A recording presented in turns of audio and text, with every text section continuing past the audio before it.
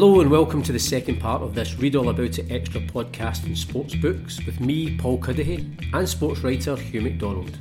In part 1 we discussed a biography of American football coach Vince Lombardi, the baseball book The Summer of 49 by David Halberstam, $1 Million Baby by F.X. O'Toole, The Miracle of Castel de Sangro by Joe McGuinness, and Robin Jenkins' brilliant football novel The Thistle and the Grail. And coming up in part 2, Hugh and I discuss golf, the beautiful game, the not so beautiful game, some more boxing, and the competitive world of crazy golf. We are on to book 6 of this Read All About It podcast extra with me, Paul Cuddihy, and Hugh McDonald. It's another one of my book choices, Hugh. It's a book called The Beautiful Team in Search of Pelé and the 1978 Brazilians. And this was a book written by a guy called Gary Jenkins, who was 12 at the time of the 1970 World Cup, when Brazil, of course, dazzled the world, culminating in that wonderful 4-1 victory over Italy in the World Cup final. And he sets out to kind of find, I think at the time when he writes the book, Pelé is the sports minister in the Brazilian government, so he's the visible one. But you know, some of these guys who created history, that played the beautiful game, you know, really gave it its definition, who just wore that iconic yellow jersey, and just finding what happened to them in that kind of post-famous era. And it's a great book. It's a book about his quest to find these guys who were obviously heroes for him. I think even so I was only about 4 at the time of that World Cup, but even having subsequently watched it, you know, it's something that's ingrained in you. You know, that great goal that Carlos Alberto scores is just probably the greatest goal ever scored. And it's interesting that even in the introduction, he talks about how at the time it was viewed as that final was maybe the battle for football soul between the flamboyant Brazilians, the Italians of Catenaccio, which again, for me as a Celtic supporter, the 67 European Cup final, where it was the Catenaccio of Inter Milan, which had done well before, against the pure, beautiful, inventive football of Jock Stein Celtic. Shamefully, I haven't read this book, but it is on my list. And I see shamefully. I've said to Chris Dolan in these podcasts that when he says that to me, I'll put him on I'll have start a wee Hugh McDonald box, and I'll put that one in for you. Because the reason it's shame is I don't have shame about a lot of books I haven't read, because you can't read everything, right? But this book should be so much up my alley, because that was my first World Cup, really. I was 15, Paul, and we had got a colour telly into the house, right? This was our first colour television. And funnily enough, we never really had television in our house for a variety of reasons, but this big colour television came in from Radio Rentals or wherever and took up half the living room. And I was football daft, of course, but this was the first World Cup that as a young teenager I could sit down and watch, and I watched it all. And when I say I watched it all, I mean I watched it all. And that, to me, is we talk about great teams in our lives. That team is certainly the greatest international team of my life. You know, I could almost go through 1 to 11 now. I could explain goals. I could go through the run to the final. Pelé, by the way, just being one of the great players on the team, and the greatest player on the team, of course, but surrounded by sheer genius. So I'm ganting to read that book. It's interesting in the book, and again, I think some of the best teams, whether it's club or international level, what they do is they learn from their mistakes. So, for example, later years, France, you know, they just narrowly missed it. I think it was in the '94 World Cup. Bulgaria scored a last-minute goal and departed France. Out the back of that, they've completely restructured their football. Lo and behold, they win the World Cup and then they win the European Championship. Brazil, I think, were still, having won 58 and 62, they were still smarting after what happened to them in 66. And when it came around to 1970, there was almost like a military camp that and the players all bought into it. So it was very disciplined in terms of training with the ball, with the fitness, their diet, you know, which again, you're talking about 50 years ago. And as a result, it worked. And the only thing is, you're reading that and you think, well, it worked for them then. Why didn't they just carry that on for 74? And because there used to be something about, I just always felt if Brazil played well and did well in the World Cup, it was a good World Cup, because it was just absolutely joyful about the way they played football. And that's been diluted, I suppose, as a lot of players have now gone and played in Europe. But at the time, because most of the players were all homegrown and playing in Brazil, they weren't known to us, and then suddenly they produced this type of football that you're thinking, wow, where did that come from? Well, that was one of the great things. I always talk about this to people nowadays, young people nowadays, and the visibility of football. Now, to go off a wee tangent, I saw 1979, I saw Maradona at Hampden. Now, Maradona was a rumour. That was all before he came to Hampden for us, because we didn't watch Argentine football on the television because there was none. There was no YouTube. There's no live football generally at all. So you had to go. Even going back to one of the greatest players I've seen at Celtic Park, Rivera, who I saw there in '69. He was a rumour as well. You didn't see Italian football. You just know that Gianni Rivera was a great player because it was in the, but you didn't know how he played or anything like that. So you went along to a match, and that was your first time of seeing a player. So the World Cup was full of that as well. I mean, the World Cup was, everybody knew about Pelé. Of course we did. And we had seen Pelé in '62 and grainy black and white in '58, and we'd seen him getting booted out the World Cup in 1960 particularly by Portugal. So we knew him, but we didn't know of Revellino or Jairzinho or Gerson or Tostão, Clodoaldo. All these players were just like complete and utter mysteries to us. And a lot of them were 26 and 27 at the peak of their career. And that was the fabulous thing about it. It was just like this thing bursting on your screens, fully formed. And I think, again, mentioning that fourth goal they scored against Italy, that is just a thing of beauty. Absolutely. And it's also the great, I don't know if the book mentions it, but it's this fantastic fluid move, which you think is kind of like improvised, completely improvised, and it's not. There was a tactical move to bring Jairzinho from the right-hand side in, drawing Facchetti in so that there was space on the outside, on the right wing for Alberto to bomb into it, because Facchetti obviously would have vacated that area. So there was an actual, amongst all this beautiful run by Clodoaldo, the clever play by Revellino, playing it to Pelé, who pays the most measured pass in the world, which is followed by the most stunning strike. There is still a tactical basis behind it. There's a plan to all this mayhem. I think as well the book, and I think you would really enjoy it because it's going back, like players who were at the height of their athletic power and the fame that came with that. What happens to them after it? And how they adjust to that, what their lives are now. And I think that's what's the really fascinating thing about it. And I think, as I say, I think you would really enjoy the book. Yeah, I've actually got it on my list, it's there to be read.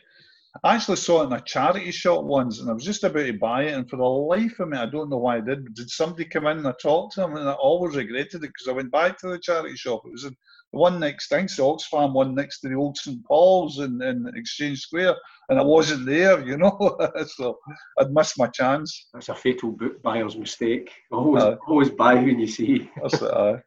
We're going to stick with football for your next book choice, and it's a book by Eamon Dunphy, and it's Only a Game, the Diary of a Professional Footballer. This was I think this is probably the most revolutionary book in sports publishing in Britain. If you had to go to a moment, well before Fever Pitch and all, if you had to go to a moment and say sports publishing or sports writing concerning sport participants has changed, this would be the book you would go back to. This is the motherlode. Because Eamon Dunphy has written a book about what it is to be a football player and what it is to be a football player for Millwall in what was then the old second division, which is now the Championship. And to let younger readers understand, football biographies were generally, they were just very, very bland. There would be the footballers would be recalling their careers. They'd be very modest in it. I got lucky by scoring that hat trick. They'd have a chapter about the 11 best players that they played with. They would cover perfunctory coverage of the great games they played in. No backbiting, no criticism, no pointing of fingers. Dunphy changed all that. Dunphy rails against life. He rails against getting dropped. He tells what it's like in a dressing room, how what guys aren't working hard, how the heads go down. There's fantastic little episodes in it. He goes up to play Middlesbrough, who won the second division that year. And the Middlesbrough middle two are Bobby Murdoch and Graham Souness. And he talks about just getting completely played off the park by these two. And it's just full of, it's like the gritty side of football.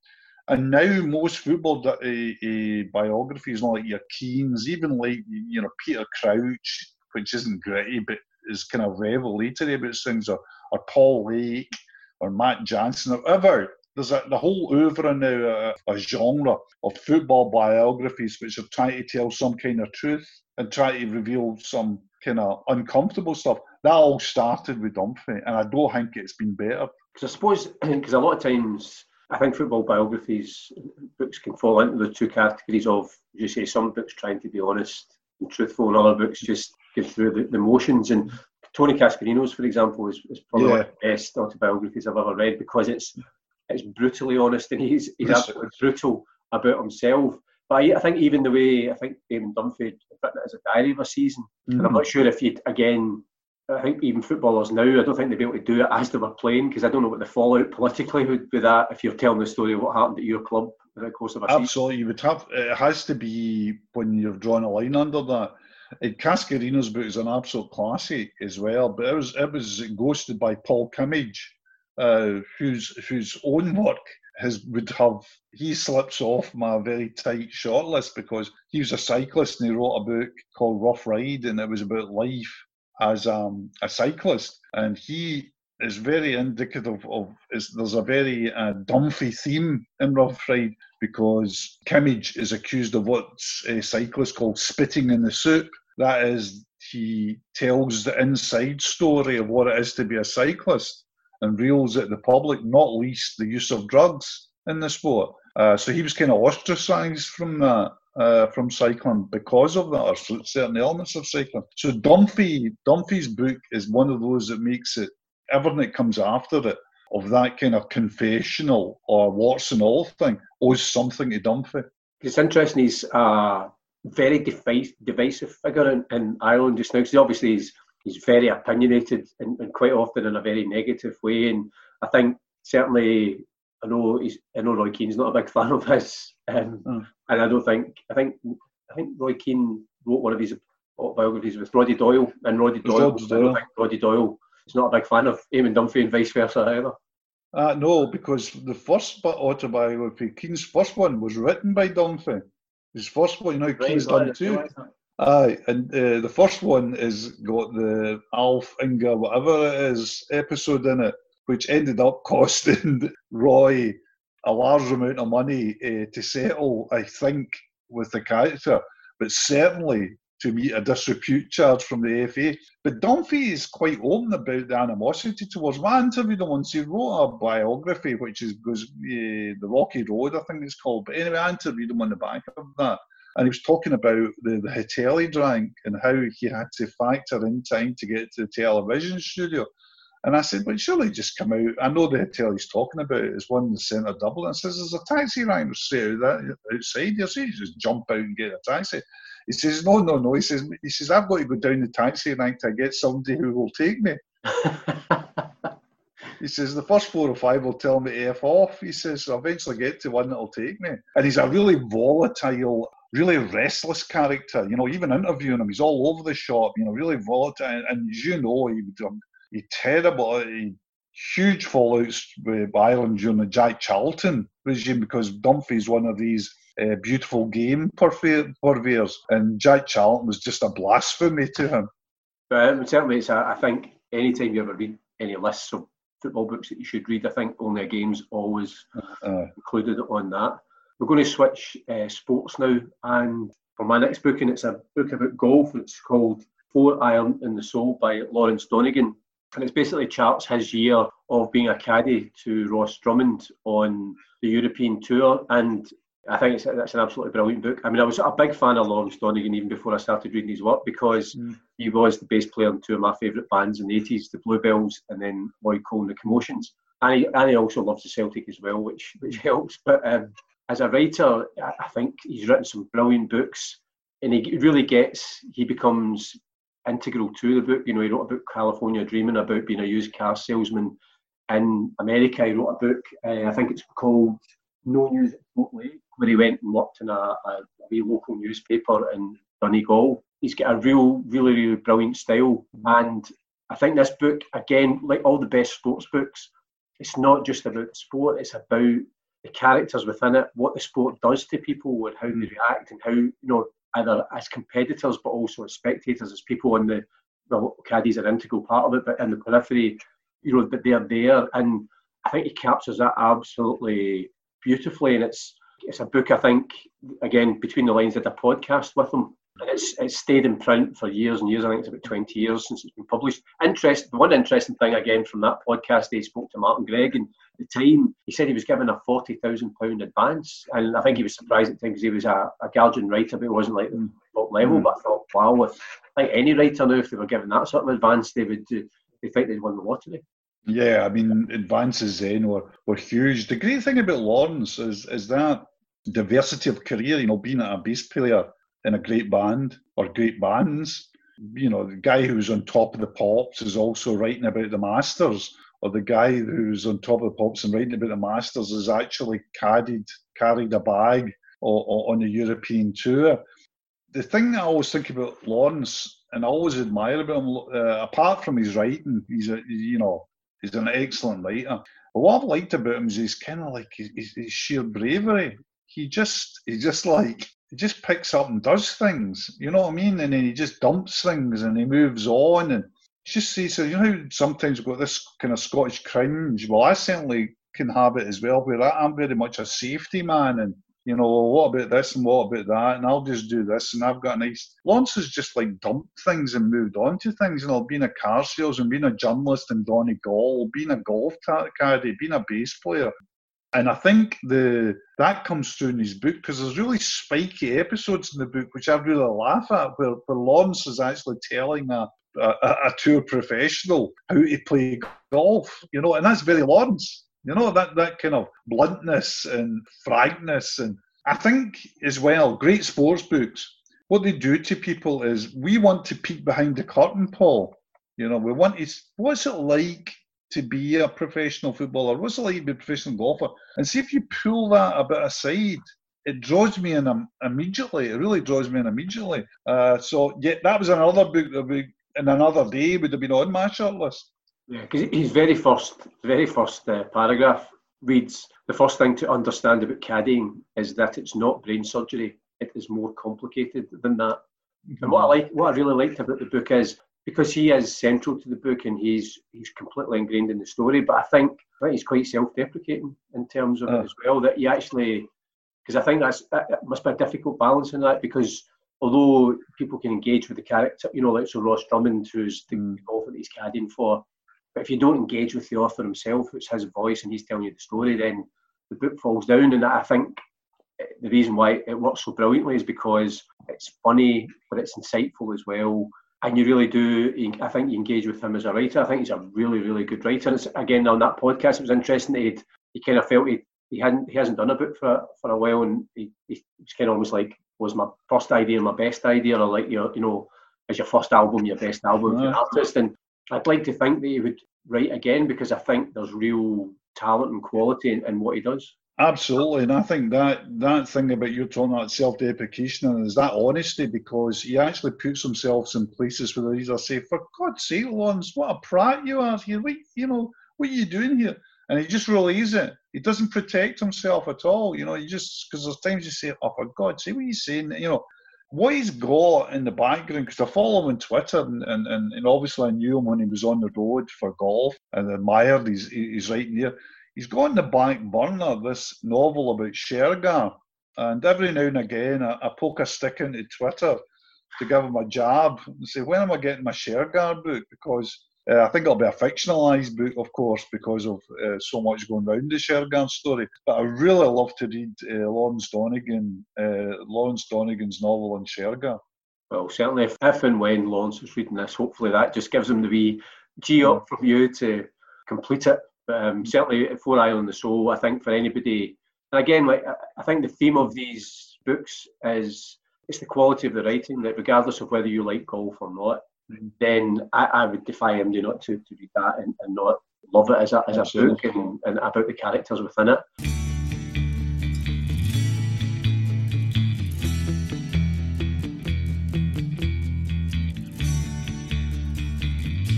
we started with a boxing book, and for you, we're going to end with a boxing book. And I said that, and somebody did say on the podcast, you are the doyen of Scottish sports writing.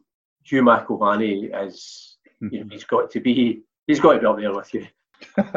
Just be mentioned in the same sentence embarrasses me. I think with McIlvanney, I would say that I think he was the best British journalist, full stop, of that whole era. And by goodness, there was a lot of great journalists of that era. You can go through all things, Nicholas Tomlinson, you can go through James Cameron, you can go through the polemics of John Pilger, you can go Keith Waterhouse's colleagues, you could go right on, right through. But I think McIlvanney was the greatest journalist of his age, and that was an age that encapsulated when journalism was in its prime, when a sports editor could come out to you and say, right, you're going to Venezuela on Saturday to cover an Ali fight, and you packed your bag and you went, and that's what he did. I've chosen him in boxing because he's written 3 volumes, I think all published at one time by Mainstream, but they'll be out there for you. McIlvanney on racing, McIlvanney on football, McIlvanney on boxing. I unreservedly recommend all 3, but boxing in particular because it just suited his character. The ambivalence of boxing suited him. That violence with sophistry and sophistication at times suited him personally. It was a profound enough subject for him to disappear into. And of course, he became friendly with Muhammad Ali, so he was literally the great anecdote of McIlvanney is that after the rumble in the jungle, McIlvanney and Ken Montgomery say to themselves, Ken Jones, say to themselves, what are we going to do for a follow-up? And they said, why don't we go out to Ali's villa and see if he's up for talking? He'll be full of adrenaline. So they march out to his villa on the outskirts of Kampala, and Ali says, come on in. And they sit for 3 hours after the greatest sporting event of the century, Ali defeating this giant, and they sit there 3 hours and they go outside, and McIlvanney lights his cigar and says after 3 hours of 1-1, 2-1 with Ali, he says out the side of his mouth, do you think there's anything in that? Which is the great journalistic line of the century, I would have said. Because I've read his book on football, and one of the things I always enjoy about reading, because you can hear his voice, literally because he had quite a distinctive voice whenever you heard him. And so when you actually read him, and there's a piece in that his book on football about Jock Stein, who was friendly with as well. But I love the fact when I'm reading it, I'm actually hearing Hugh's voice in my head, and as you say, I think the quality of the writing is just exceptional. I can quote lines of McIlvanney, I can off the top of my head, and I can't do that in many. Another thing as well, he was a great journalist, and you can be a great writer without being a great journalist. See, McIlvanney knew what the story was, but he was there for the story. He was the guy that went into the dressing room at Lisbon with Bill Shankly and actually heard, John, you're immortal. He was there. He was the guy who was at Ali's bedside. He was the guy when Johnny Owen died in Mexico, spent the subsequent 3 days with the Owen family, gauging their reaction as their son was slipping into death. He was a journalist. He was a guy who was there for facts and figures. There's a wonderful story in the old days of him travelling down from Manchester on the late train after a United game, and all the boys are having a drink in first class. These days for mobile phones, and somebody says to him, well, that was a great goal that Pallister scored. And he said, no, it was Bruce. He says, no, Bruce got the header, but Pallister got it. He got the last touch at the back post. And as the train stopped at Crewe, McIlvanney went out and made a phone call to the desk to change it, even though he knew that getting out, that was him stuck in Crewe for the night. That was the last train. So he was getting out to make his copy, right? He wasn't going to wait till London and get it for the second edition. He was getting it for the first edition, just in case a sub had missed it. That was his precision, Paul. That was his. I got to know him, and there was a time where he would phone you up on a Saturday morning and to check a bit of fact about Scottish football, like, for instance, what's Tom Rogic like, or, whatever. He would be checking something up. And you say, I sound a bit tired. You say, I've been writing my column, I've been up all night. And he would be in his 80s then. He'd literally, that's what he would do. He'd stay up all night honing this copy. He says, he says, once the couple of queries, I think I want to send it and go to my bed. So that shows you that he's great, but sometimes, not sometimes, you always work, you have to work to be great, It's remarkable when you think, he is, as you say, the great journalistic voice of sport in the 20th century, and his brother was one of the great 20th century Scottish novelists. Absolutely, and who knows as well, I always like to say, well, who knows what his mother would have been if she hadn't had to leave. She went and worked in the mills when she was 13 or 14, and who knows what they used to come home, the McIlvanny's brothers used to come home to their house in a close in Kilmarnock and creep up the stairs after dancing, and their mother would be sitting there under a lamplight reading the Rubaiyat, completely uneducated woman. So what would she have been like if she'd got the chance to do, to write as a living or to be a poet? I know Willie, even to her dying day, she died in the 90s, used to send her poetry, his poems to her, and she used to reply. So there's kind of poignancy in that, and a sort of working class Scottish kind of culture was we really don't know what we've missed. All these guys maybe staying in up a high-rise in Drumchapel, have we lost their contribution because we haven't nurtured it or given them the possibilities to take it? And I always think there's a poignancy about the McIlvanny family there. Well, it was 3 book recommendations in one. So Hugh McIlvanny on football, racing and boxing. And we're on to the last book in this podcast. And I think I'm maybe slightly stretching it in terms of sports book, but this is a book called Tilting at Windmills, How I Tried to Stop Worrying and Love Sport by Andy Miller. And what I loved about this book, I have a funny feeling, I think it was Martin Gregg again who recommended this book to me. And Andy Miller, the premise is he doesn't like sport, basically. Has never liked sport, has never fitted in terms of sport when he was at school. Tries to force himself to go to Queen's Park Rangers, but just doesn't really get it. And has tried various sports, but it's just completely something that's not interested in him. And somehow stumbles upon crazy golf or mini golf as something he decides to try. And I don't think he's got any particular great aptitude to it, but then effectively starts to get ranked in terms of UK terms and represents the UK simply by turning up at tournaments. I think if you or I just turned up one weekend, we'd probably end up representing the UK. He goes and plays for the UK at the European Championships in Latvia. Does it absolutely miserably, but again, it's about his experience.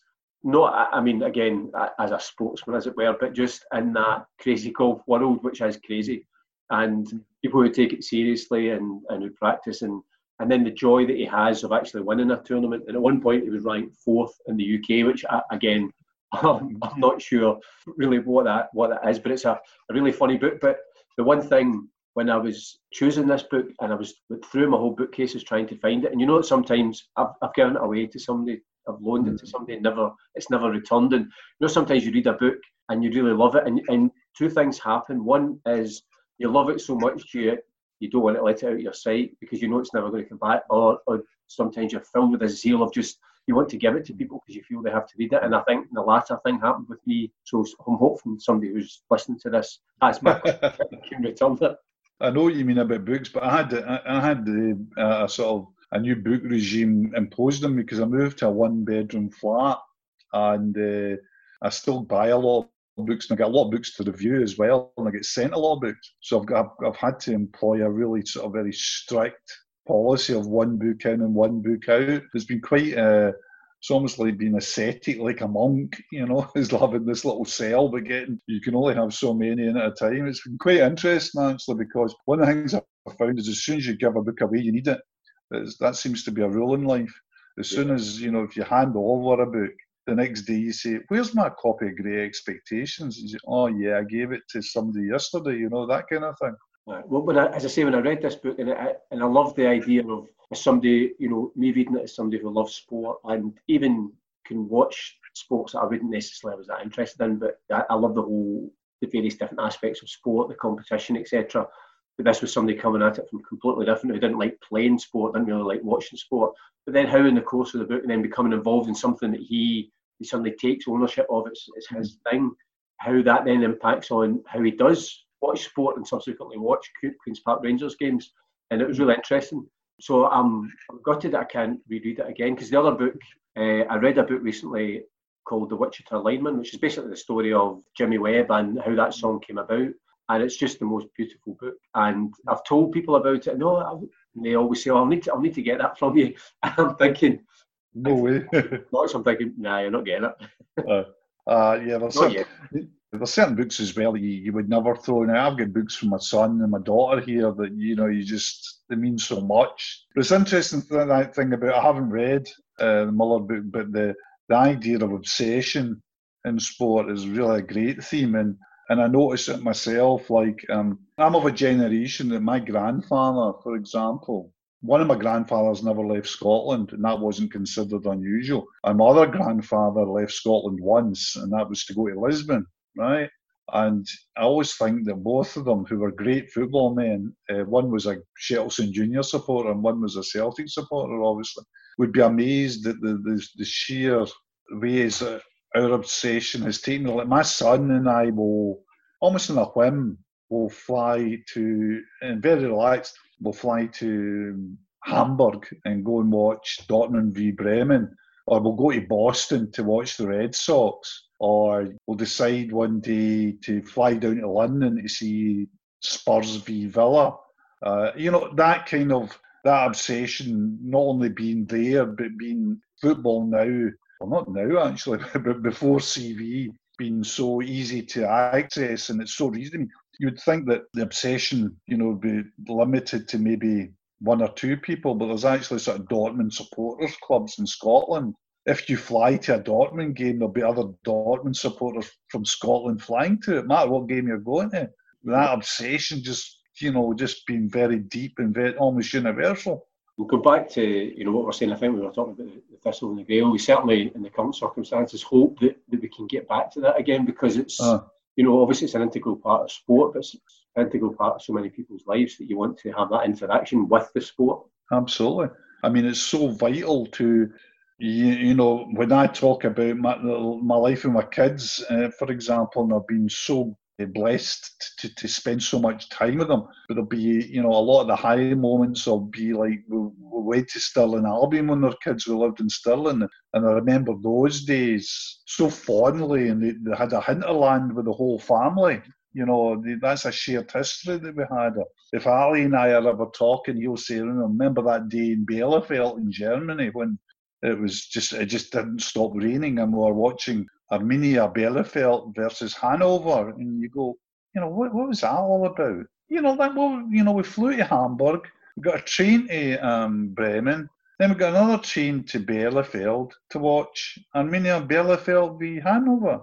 What's going on there? Well, sadly, we've come to the end of this podcast. I'm absolutely sure that we have given people plenty of book recommendations, and I think if you and I did this podcast again tomorrow, we could pick 10 different equally. Absolutely. There's so many that have fallen off the list. I could do, I could do 10 on most sports, just on sports. I might take you up on that at one point. You know where I am. Absolutely, and you know where I am. But listen, thanks as always. It's always a complete joy talking to you about books and sport here. Great, thank you. I love it. I love talking about books, but it's good to talk about sports books in particular, because I think at one time they were a really neglected thing in Britain, Paul, and now they're not. And I think that's a great thing.